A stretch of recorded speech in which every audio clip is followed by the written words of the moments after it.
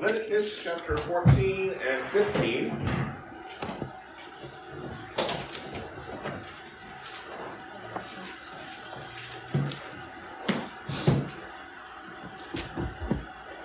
Leviticus 14 and 15.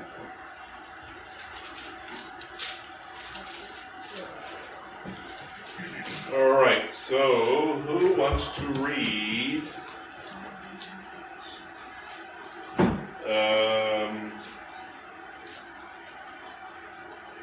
verses 1 through 20, 14, 1 through 20? I'll take them. Sweet. And then who wants to read verses 21 through 32?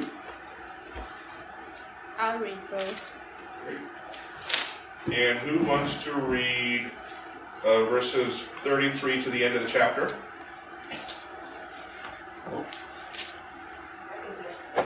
Okay. And then 15, let's see. Who wants to read verses 1 through 18? I'll do that. And then who wants to read 19 to the end of the chapter? I'll do it. Thank you. All right. Which chapter was that now? Chapter 15, 19 to 33. All right, let's go. Let's go. Who's first? The Lord said to Moses, "These are the regulations for any diseased person at the time of their ceremonial cleansing, when they are brought to the priest. The priest is to go outside the camp and examine them. If they have been healed of their defiling skin disease, the priest shall order that 2 live clean birds and some cedar wood, scarlet yarn and hyssop be brought for the person to be cleansed. Then the priest shall order that 1 of the birds be killed over fresh water in a clay pot. He is then to take the live bird and dip it together with the cedar wood, the scarlet yarn and the hyssop, into the blood of the bird that was killed over the fresh water. 7 times he shall sprinkle the one to be cleansed of the defiling disease, and then pronounce them clean. After that, he is to release the live bird in the open fields. The person to be cleansed must wash their clothes, shave off all their hair, and bathe with water. Then they will be ceremonially clean. After this, they may come into the camp, but they must stay outside their tent for 7 days. On the 7th day, they must shave off all their hair. They must shave their head, their beard, their eyebrows, and the rest of their hair. They must wash their clothes and bathe themselves with water, and they will be clean. On the 8th day they must bring 2 male lambs and 1 ewe lamb, a year old, each without defect, along with 3/10 of an ephah of the finest flour mixed with olive oil for a grain offering, and 1 log of oil. The priest who pronounces them clean shall present both the one to be cleansed and their offerings before the Lord at the entrance to the tent of the meeting. Then the priest is to take 1 of the male lambs and offer it as a guilt offering along with a log of oil. He shall wave them before the Lord as a wave offering. He is to slaughter the lamb in the sanctuary area where the sin offering and the burnt offerings are slaughtered. Like the sin offering, the guilt offering belongs to the priest. It is most holy. The priest is to take some of the blood of the guilt offering and put it on the lobe of the right ear of the one to be cleansed, on the thumb of their right hand, and on the big toe of their right foot. The priest shall then take some of the log of oil, pour it in the palm of his own left hand, dip his right forefinger into the oil in his palm, and with his finger sprinkle some of it before the Lord 7 times. The priest is to put some of the oil remaining on his palm on the lobe of the right ear of the one to be cleansed, on the thumb of their right hand, and on the big toe of their right foot, on top of the blood of the guilt offering. The rest of the oil in his palm the priest shall put on the head of the one to be cleansed and make atonement for them before the Lord. Then the priest is to sacrifice the sin offering and make atonement for the one to be cleansed from their uncleanliness. After that, the priest shall slaughter the burnt offering and offer it on the altar, together with the grain offering, and make atonement for them, and they will be clean. But if he is poor and his means are insufficient, then he is to take one male lamb for a guilt offering as a wave offering to make atonement for him, and 1/10 of an ephah of fine flour mixed with oil for a grain offering, and a log of oil, and 2 turtle doves or 2 young pigeons which are within his means. The one shall be a sin offering and the other a burnt offering. Then the 8th day he shall bring them for his cleansing to the priest at the doorway of the tent of meeting before Yahweh. And the priest shall take the lamb of the guilt offering and the log of oil, and the priest shall wave them as a wave of offering before Yahweh. Next, he shall slaughter the lamb of the guilt offering, and the priest shall take some of the blood of the guilt offering and put it on the lobe of the right ear of the one to be cleansed, and on the thumb of his right hand, and on the big toe of his right foot. The priest shall also pour some of the oil into his left palm, and with his right hand finger the priest shall sprinkle some of the oil that is in his left palm 7 times before Yahweh. Wait a second. It's okay. The priest shall then put some of the oil that is in his palm on the lobe of the right ear of the one to be cleansed, and on the thumb of his right hand, and on the big toe of his right foot, and on the place of the blood of the guilt offering. Moreover, the rest of the oil that is in the priest's palm he shall put on the head of the one to be cleansed, to make atonement on his behalf before Yahweh. He shall then offer one of the turtle doves of young pigeons which are within his means. He shall offer what he can afford, the one for a sin offering and the other for a burnt offering, together with the grain offering. So the priest shall make atonement before Yahweh on behalf of the one to be cleansed. This is the law for him in whom there is an infection of leprosy, whose means are limited for his cleansing. Verse 33. Yahweh further spoke to Moses and to Aaron, saying, When you enter the land of Canaan, which I'm giving you for a possession, and I put a mark of leprosy on the house in the land of your possession, then the one who owns the house shall come and tell the priest, saying, Something like a mark of leprosy has become visible to me in the house. The priest shall then command that they empty the house before the priest go in to look at the mark, so that everything in the house need not become unclean. And afterward, the priest shall go in to look at the house. So he shall look at the mark, and if the mark on the walls of the house has greenish or reddish depression and appears deeper than the surface of the wall, then the priest shall come out of the house to the doorway and put the house under isolation for 7 days. Then the priest shall return on the 7th day and look again. If the mark has indeed spread in the walls of the house, then the priest shall command them to tear out the stones with the mark in them and throw them away at an unclean place outside the city.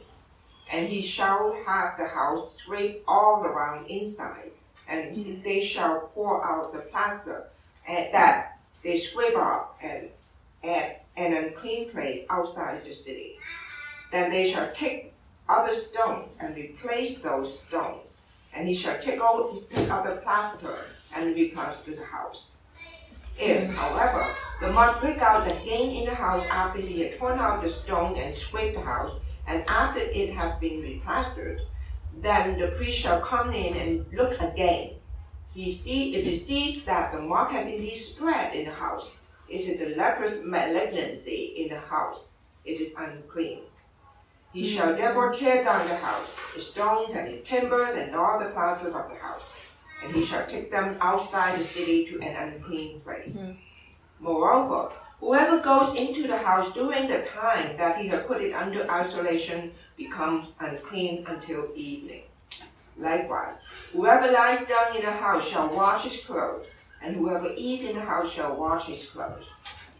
If, on the other hand, the priest comes in and looks again, and the mark has not indeed spread in the house after the house has been replastered, then the priest shall pronounce the house clean, because the mark has not reappeared. To cleanse the house, then, he shall take 2 birds and cedar wood and a scarlet string and hyssop, and he shall slaughter the one bird in the earthenware vessel over running water. Then he shall take the cedar wood and the hyssop and the scarlet string with the live bird, and he shall dip them in the blood of the slaughtered bird, as well as in the running water. And he shall sprinkle the house 7 times. He shall thus cleanse the house with the blood of the bird and with the running water, along with the live bird and with the cedar wood and with the hyssop and with the scarlet string. However, he shall let the live bird go free outside the city into the open field. So he shall make atonement for the house, and it will be clean. This is the law for any mark of leprosy, even for scale, and for the leper's garment or house, and for swelling, and for scab, and for bright spot, to instruct when they are unclean, when they are clean, and when they are clean. This is the law of leprosy. Leviticus 15. And the Lord spake unto Moses and to Aaron, saying, Speak unto the children of Israel, and say unto them, When any man hath a running issue out of his flesh, because of his issue he is unclean, and this shall be his uncleanness in his issue, whether his flesh run with his issue, or his flesh be stopped from his issue. It is his uncleanness. Every bed whereon he lieth that hath the issue is unclean, and everything whereon he sitteth shall be unclean. And whosoever toucheth his bed shall wash his clothes, and bathe himself in water, and be unclean until the eve. And he that sitteth on anything whereon he sat, that hath the issue, shall wash his clothes, and bathe himself in water, and be unclean until the evening. And he that toucheth the flesh of him that hath the issue shall wash his clothes, and bathe himself in water, and be unclean until the evening.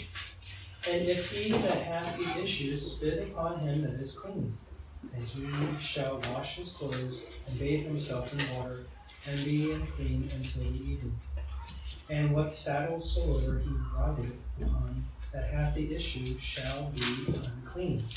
And whosoever toucheth anything that was under him shall be unclean until the evening. And he that beareth any of those things shall wash his clothes, and bathe himself in water, and be unclean until the evening. And whosoever he toucheth that hath the issue, and hath not rinsed his hands in water, he shall wash his clothes, and bathe himself in water, and be unclean until the evening. And the vessel of earth that he toucheth, which hath the issue, shall be broken, and every vessel of wood shall be rinsed in water. And when he that hath an issue is cleansed of his issue, then he shall number to himself 7 days for his cleansing, and wash his clothes, and bathe his flesh in running water, and shall be clean. And on the 8th day he shall take to him 2 turtle doves, or 2 young pigeons, and come before the Lord unto the door of the tabernacle of the congregation, and give them unto the priest. And the priest shall offer them, the one for a sin offering, and the other for a burnt offering. And the priest shall make an atonement for him before the Lord for his issue. And if any man see the copulation go out from him, then he shall wash all his flesh in water, and be unclean until the evening. And every garment and every skin whereon is the seed of copulation shall be washed with water, and be unclean until the evening. The woman also with whom the man shall lie with seed of copulation, They shall both bathe themselves in water and be unclean until the evening. Verse 20, right? 19. 19. You finished 19, right? 18. You finished, okay, starting 19. When the woman has her regular flow of blood, the impurity for the monthly period will last 7 days, and anyone who touches her will be unclean until anything she lies on during this her period will be unclean. Anything she sits on will be unclean. Whoever touches her bed must wash his clothes and bathe with water, and he will be unclean until evening. Whoever touches anything she sits on must wash his clothes and bathe with water, and he will be unclean until evening. Whether it is the bed or anything else she was sitting on, when anyone touches it, he will be unclean until evening. If a man lies with her and her monthly flow touches him, he will be unclean for 7 days, and any bed he lies on will be unclean. When a woman has a discharge of blood for many days at a time other than her monthly period, or she has a discharge that continues beyond her period, she will be unclean as long as she is as a discharge, just as in the days of her period. Any bed she lies on while her discharge continues to be unclean, as is her bed during her monthly period. Anything she sits on will be unclean, as during her period. Anyone who touches them will be unclean. He must wash his clothes and bathe with water, and he will be unclean until evening. When she is cleansed from her discharge, she must count off 7 days, and after that she must be ceremonially clean. On the 8th day she must take 2 doves or 2 young pigeons and bring them to the priest at the entrance to the tent of meeting. The priest is to sacrifice one for the sin offering and the other for a burnt offering. In this way he will make atonement for her before the Lord for the uncleanness of her discharge. You must keep the Israelites separate from things that make them unclean, so they will not die in their uncleanness for defiling my dwelling place, which is a room. These are the regulations for a man with a discharge, or for anyone made unclean by an emission of semen, for a woman in a monthly period, or a man or woman with a discharge, and for a man who lies with a woman who is ceremonially clean. Great, thanks. All right, so by way of review, this is a great, really good outline that we've been kind of using in our study of Leviticus, and it's basically arranged in a chiastic pattern where the outer chapters thematically correspond with each other. So 1 through 7, 23 through 25 kind of correspond, and the inner outer chapters 8 through 10, 21, 22 correspond, 11 through 15, thematically they correspond, and the center is the middle, is the main point is emphasizing. So chapter 16 in the Day of the Atonement, which we'll look at Friday, is the key part of the chapter. It's the most important part of the chapter that Moses wants us to focus on when we look at Leviticus. We already looked at 1 through 7, the 5 sacrifices, the burnt offering, grain offering, fellowship offering, sin offering, and the guilt offering, the offerings for the priest.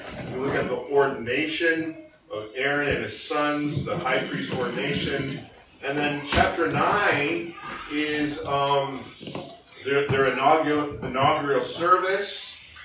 And the end of chapter 9, when Moses and Aaron enter into the tent of meeting, God's glory fills, his presence fills the tabernacle. That's a key juncture of the book, right? And it's meant to remind you of the end of Exodus when Moses could not enter into the tent of meeting. Remember, he was prevented from going into it.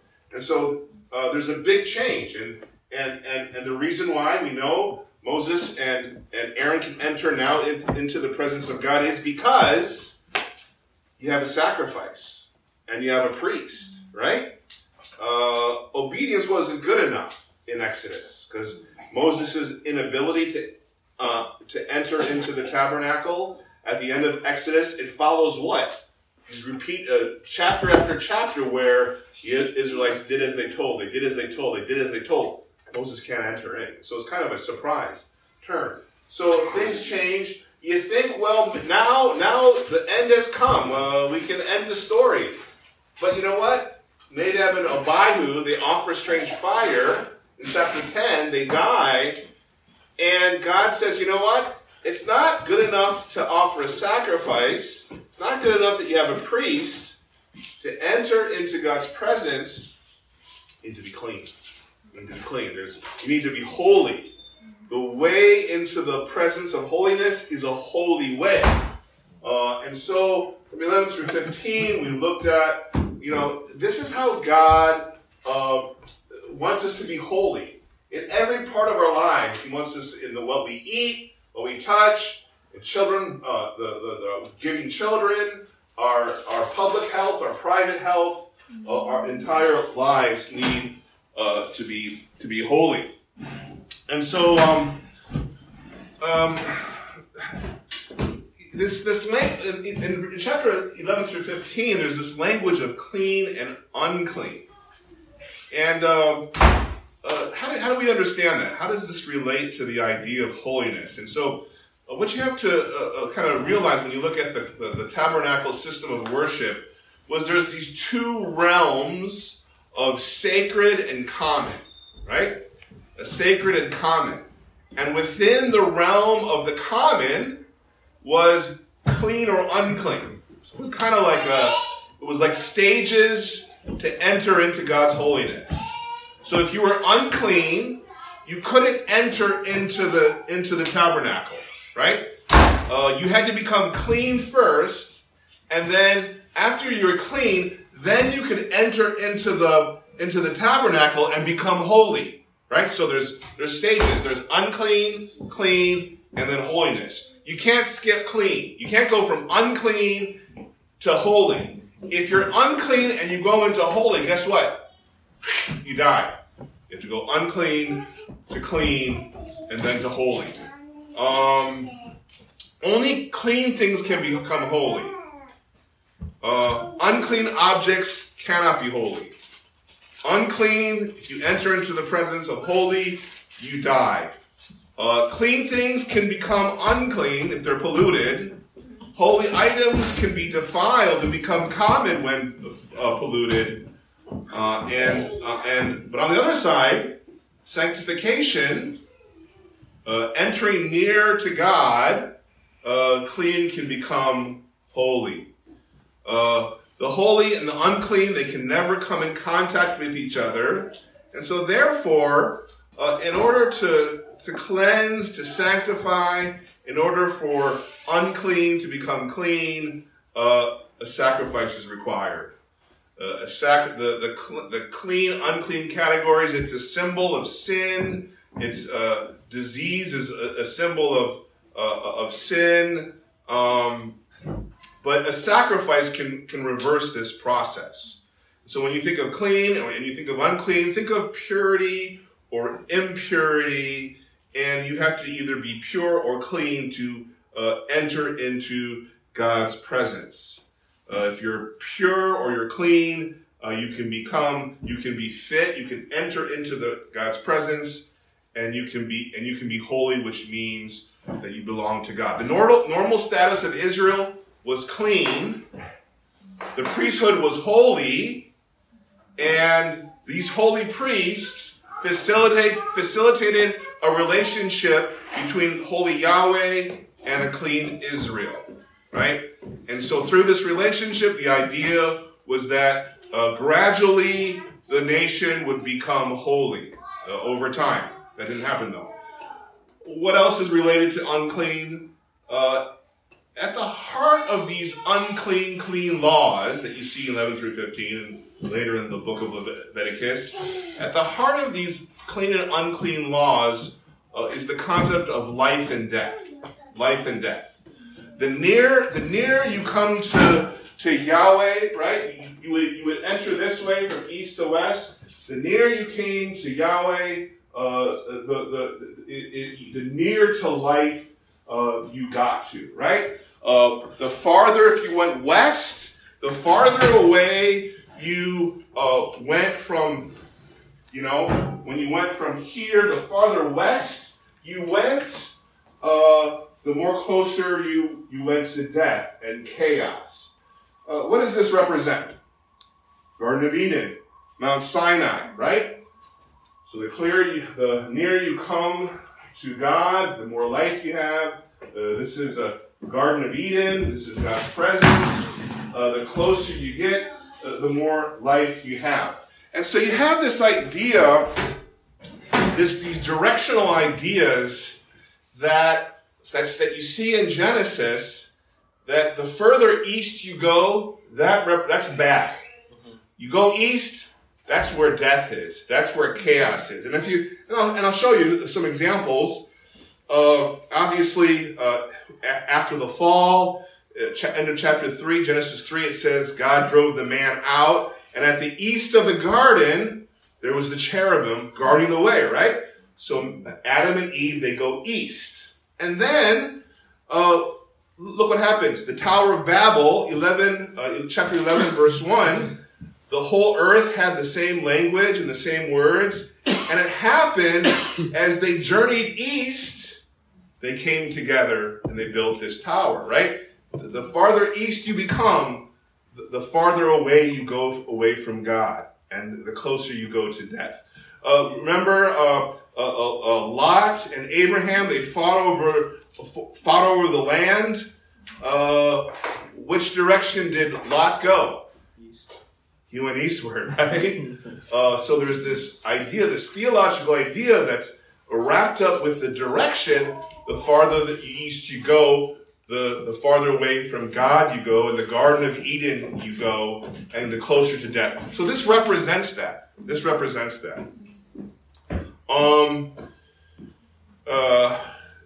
So the holier that you were, the nearer to Yahweh you became.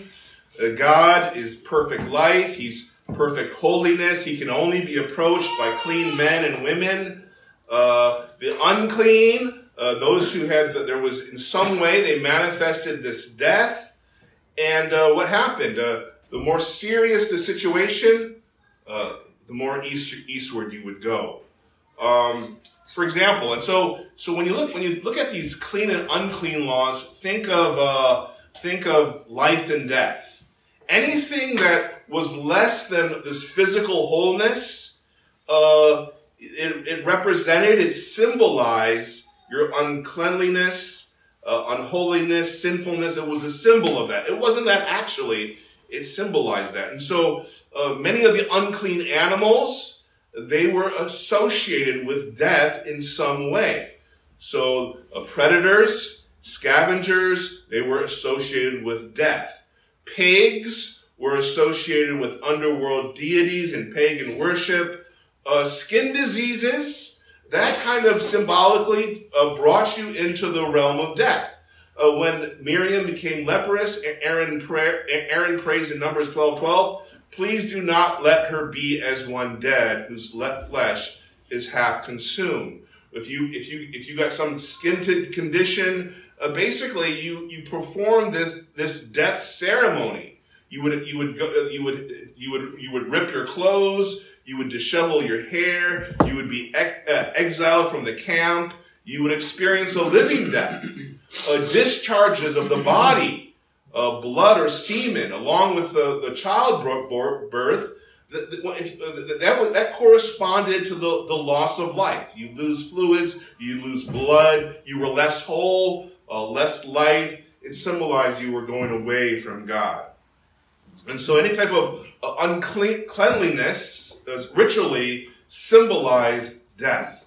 And the way you became near to life required an atonement. If you wanted life, somebody needed to die in your place.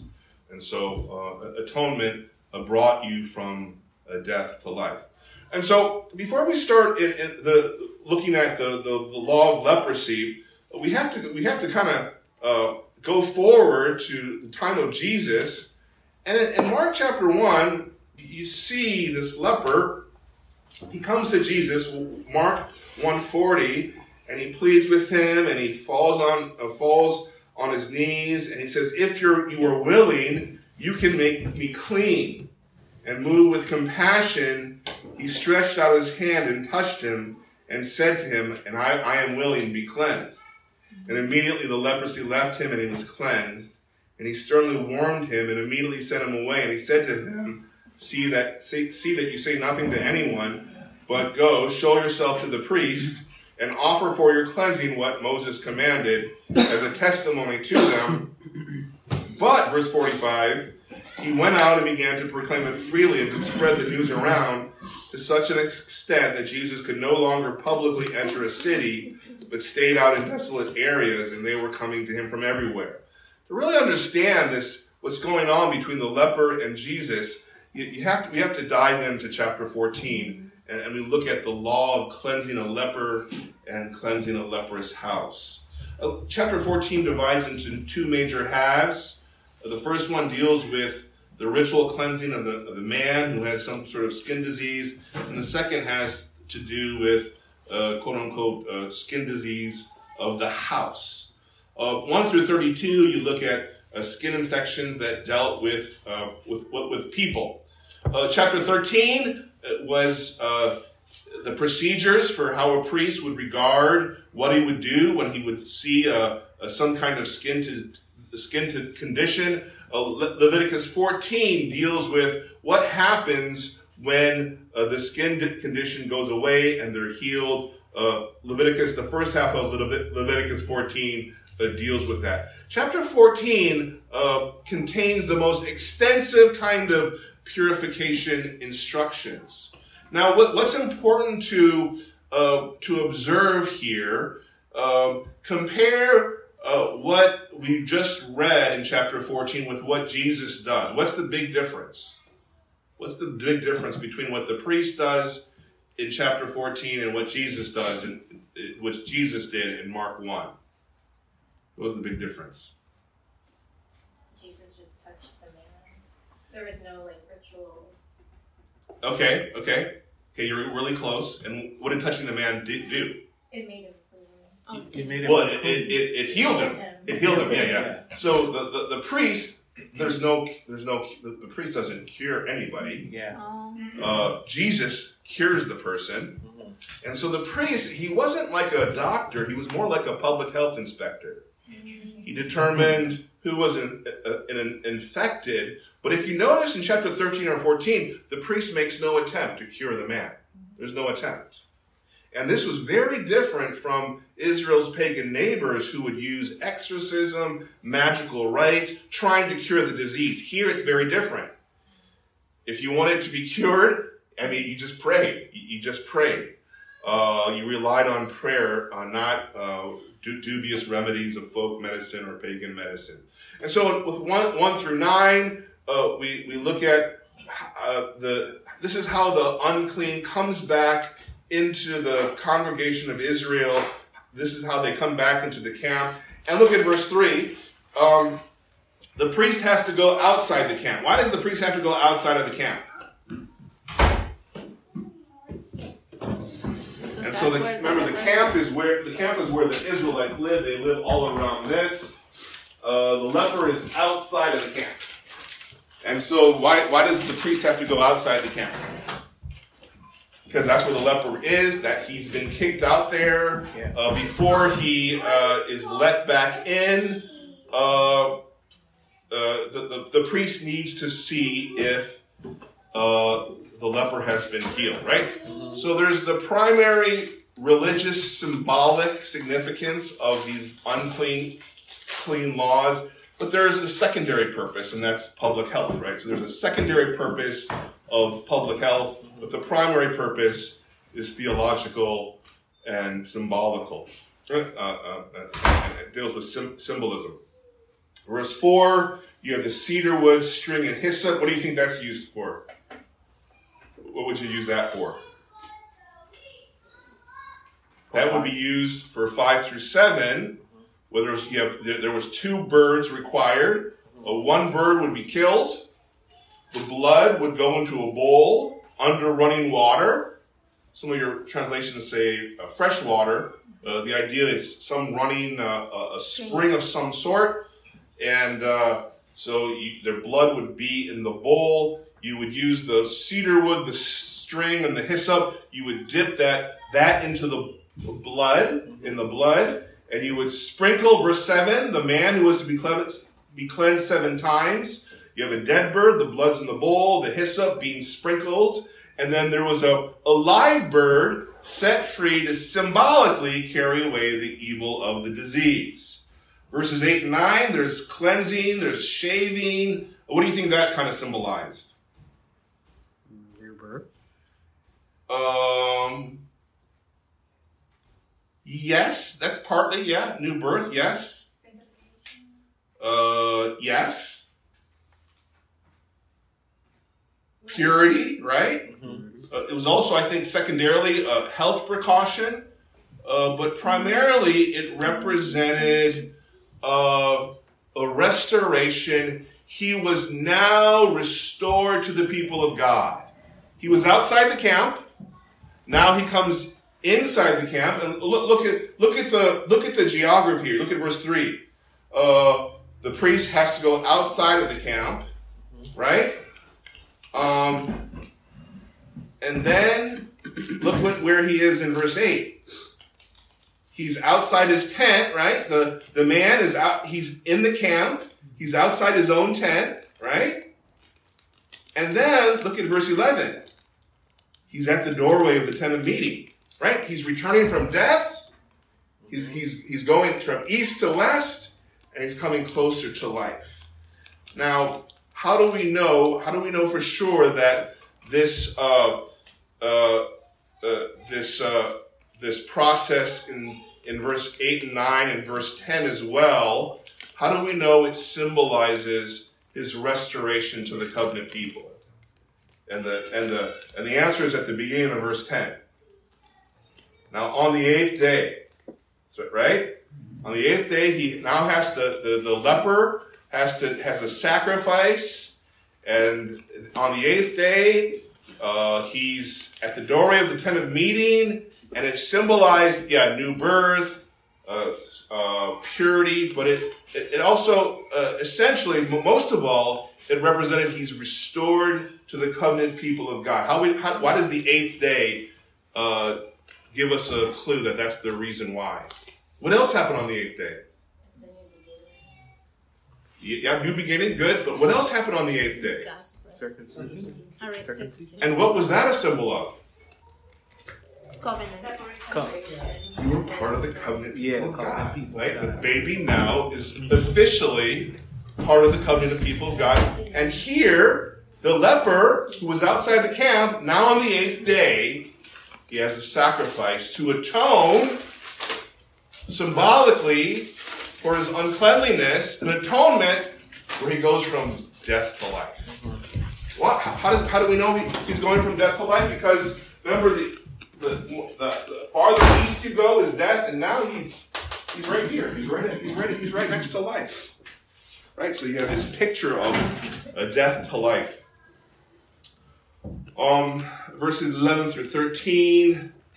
You have When they say, yes. Sorry, I don't want to stop. Go ahead. But real quick, at the doorway of the tent of meeting, is all the way inside or outside? The doorway of the tent of meeting, he's probably here. Oh, okay. Right here. But so this is the tent, that's the tabernacle. No, he's probably here. He's right here. Okay. So he's like from death to really close. Life. I mean, he's really close. He's really close. Okay. He's right outside the tent of meeting. Good. I'm glad I had that up there.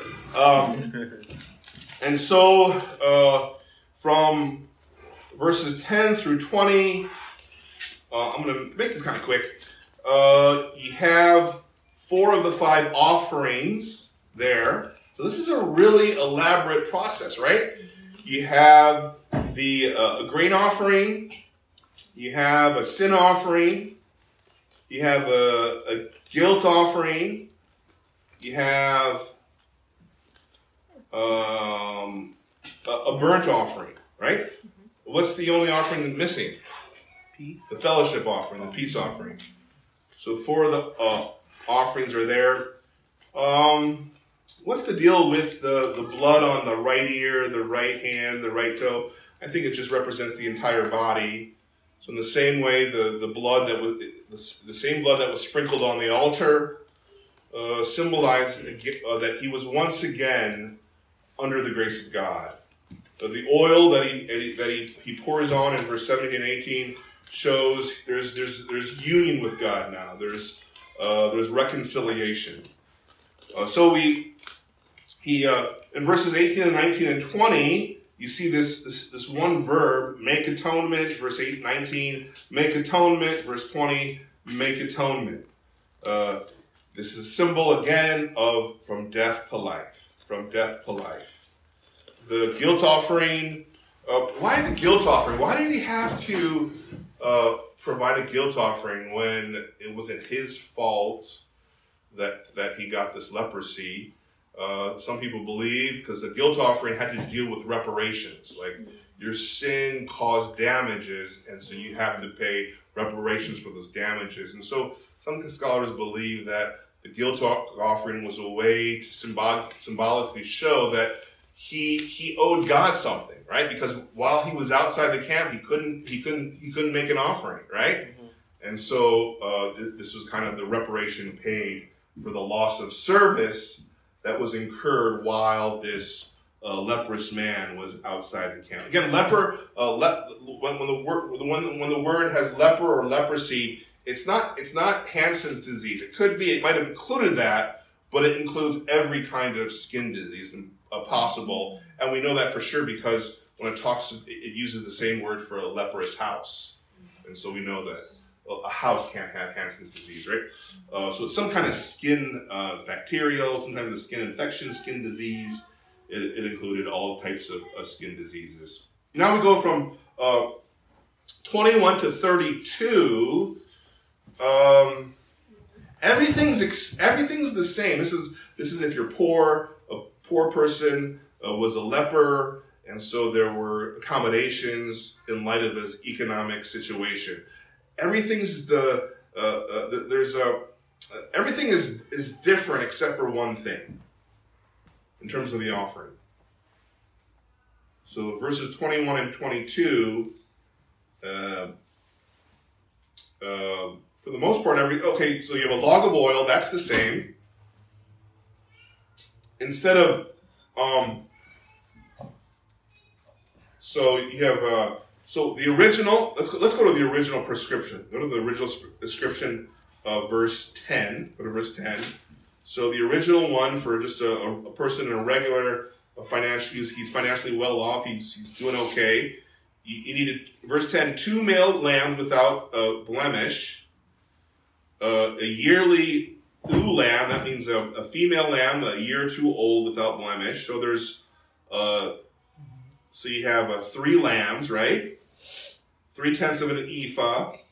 So the idea is 1/10 per lamb. You have 1 log of oil.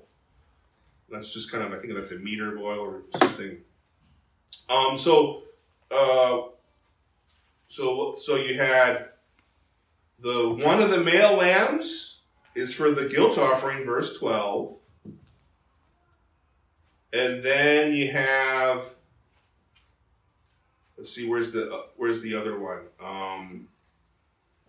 The male lamb with the guilt offering.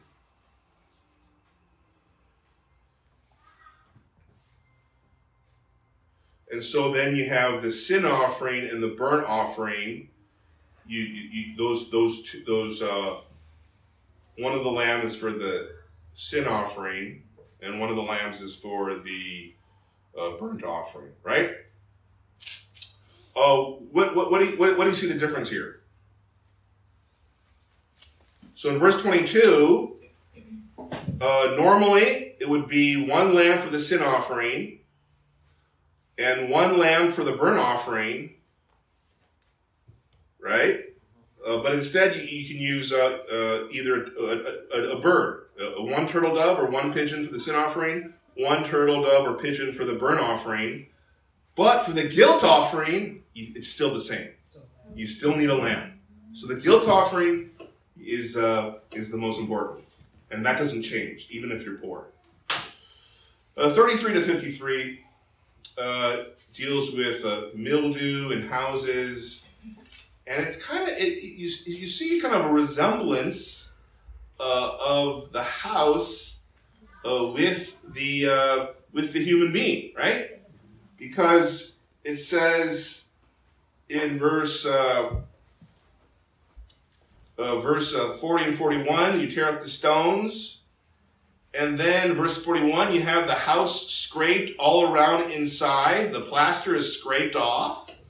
It's just like the shaving of the human being, right? But it's on a house. And so there's a symbol of purity, symbol of a cleanliness, but also there was obviously a health reason for it as well.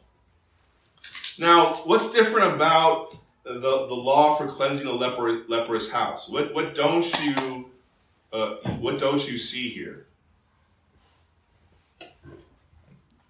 So you have to demolish the house? The first part of it is you kind of do a part demolition. You take some of the stones that are infected, you replace it with good stones, you replaster it. If the disease doesn't come back, you're good to go. If you take out the bad stones, you replace it with the good stones, you plaster it again. If the disease comes back, you have to destroy the entire house. Look, verse 45, he shall therefore tear down the house, take him outside to unclean a place. Verse 48, if he comes in and it hasn't spread. Verse 49, you see the two birds. Okay, one bird dies, one bird goes away. A sprinkling of it 7 times. But what don't you see here in the cleansing of the house that you saw in the cleansing of a person? There's no sacrifices. No sacrifices. No guilt offering, no sin offering, no burnt offering. It's not there in a house. Why? Because buildings don't need to draw near to God. They don't need to come in communion with God. And so the simple cleanliness, uncleanliness categories suffice. You have, and so verses 54 to 57 is a summary of the laws and the regulations for the cleansing of a leper. And see, when a leper was deemed leprous, when he was kicked out of the tent of meeting, when he was kicked out of the camp, it symbolized what? He was kicked out of the Garden of Eden. It symbolized what? A leper symbolized what? The fall, right? The fall of man. He's kicked out of the Garden of Eden. He goes east, right? And it's just a picture of Genesis 1, 2, and 3. And can you imagine what a leper would have felt, right? You're declared unclean. You say, bye, honey. Bye, Tina. Say bye to the kids. Grandma and grandpa. You live with the other lepers. You would feel what? You would feel forsaken by God. You would get up with no reason to get up, nothing to do. Nobody's willing to, nowhere to work. And then, beyond your wildest dreams, you're healed. The disease is cured. Just imagine the joy of coming back to your family. Imagine the joy of being able to worship God with God's people again, right?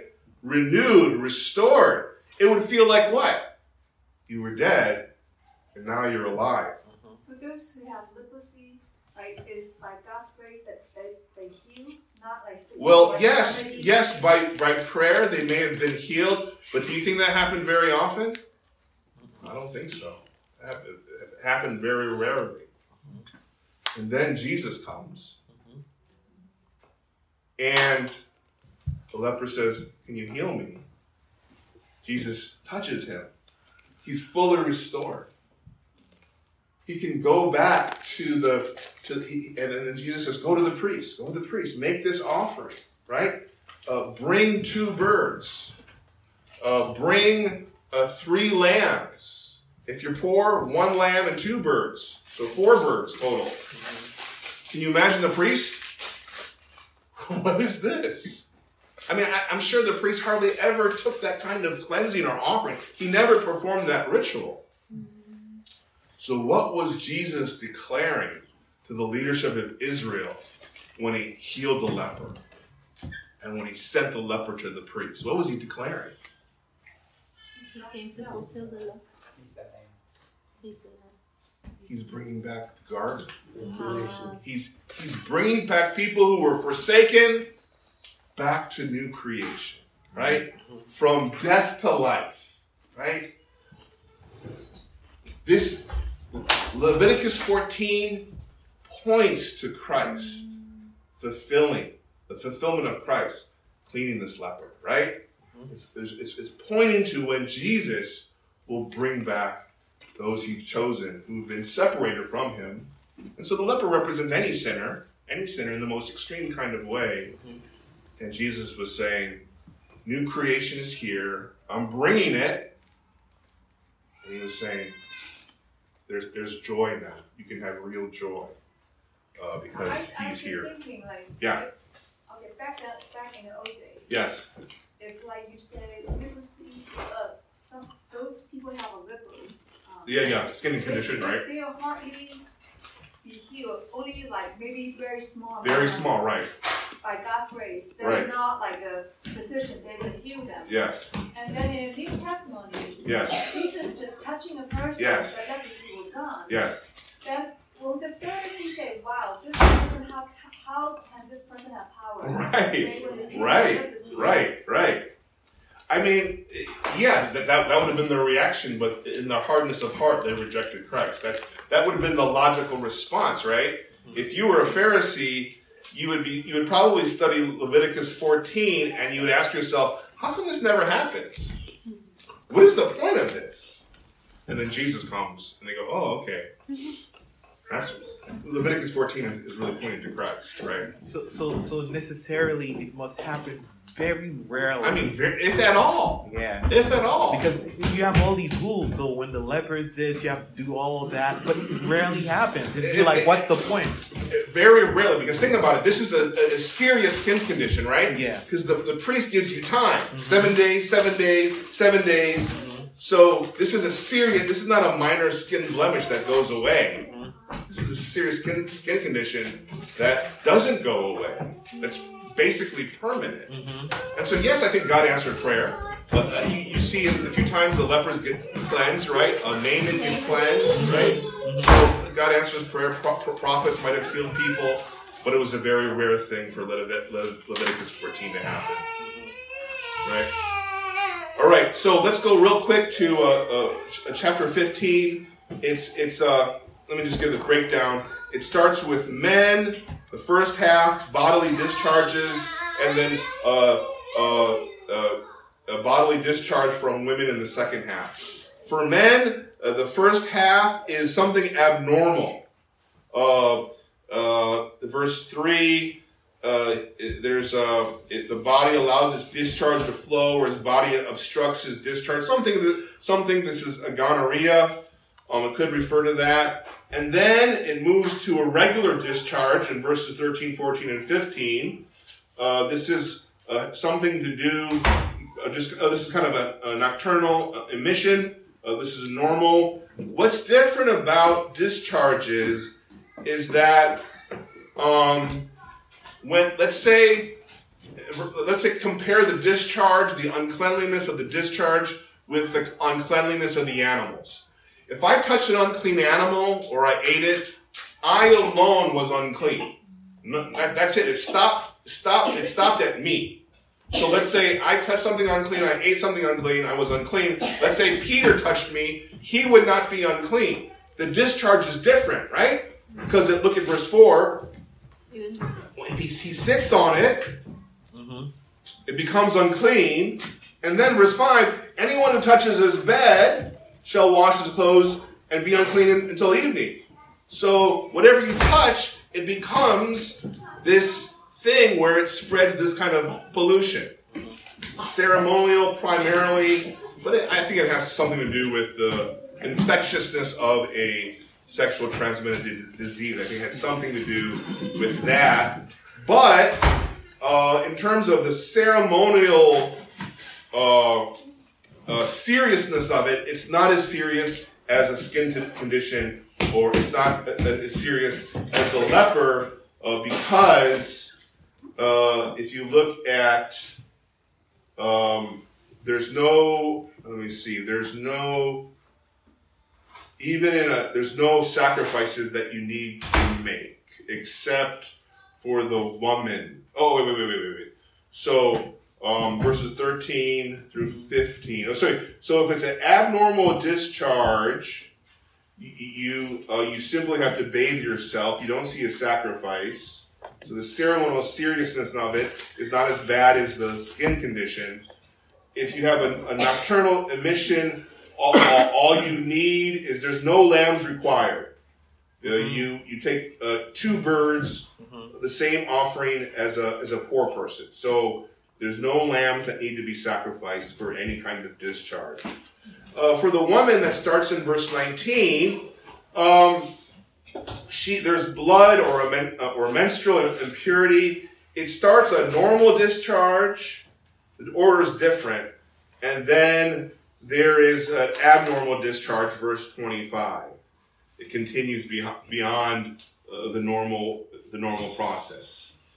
And for that, for those types of discharges, you would offer verse 29, 2 turtle doves, young pigeons if it was abnormal, and then if it's a normal one, menstruation, some sort of thing like that, you would simply need to just to wash yourself, wash your clothes, and you were good.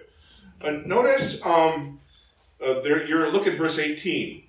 If there's a woman and a man, if you lie together, you're unclean, right? You have to bathe, and you're unclean until evening. So during that day, you cannot make sacrifices to God, or in any type of a regular couple cohabitation. For the day, you were ceremonially unclean, and what that did was it separated Israel from their pagan neighbors, where what?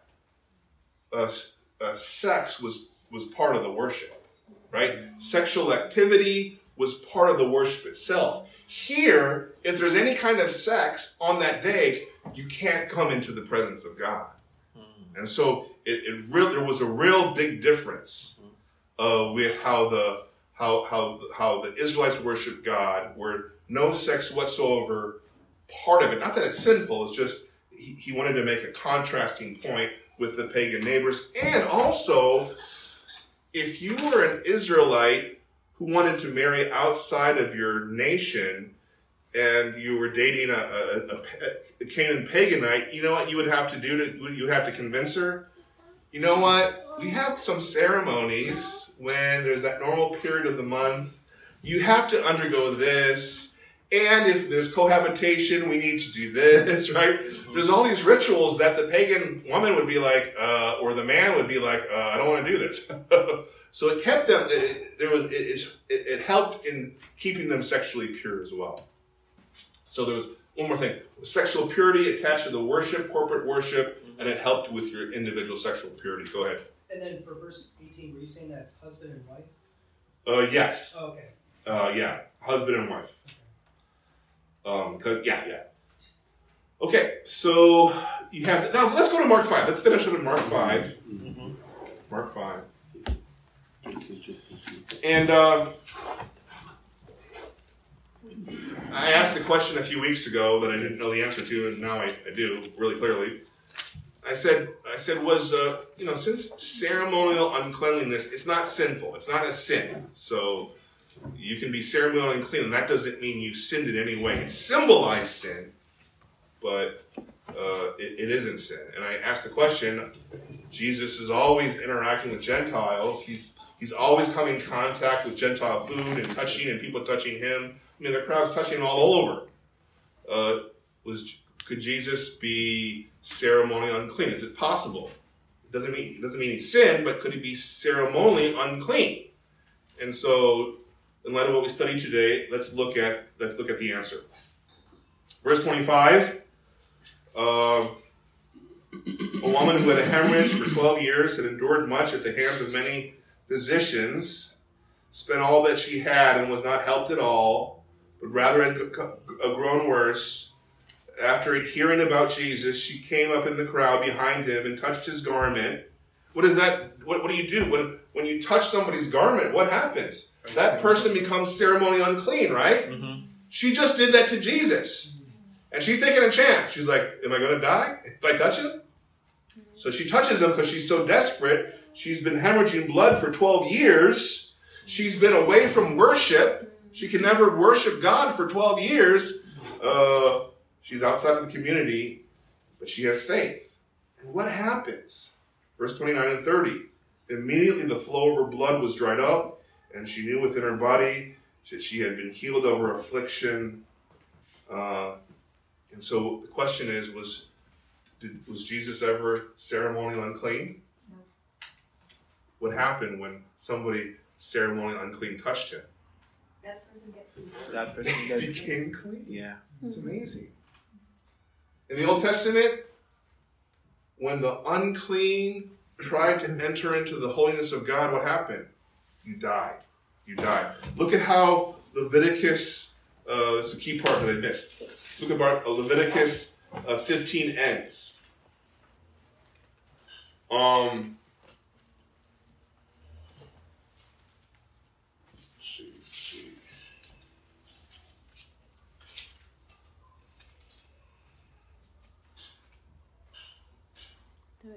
Yes, 31. Thank you. Look what he says. Thus you shall keep the sons of Israel separate from their uncleanness, so that they will not die in their uncleanness by making my tabernacle among them unclean.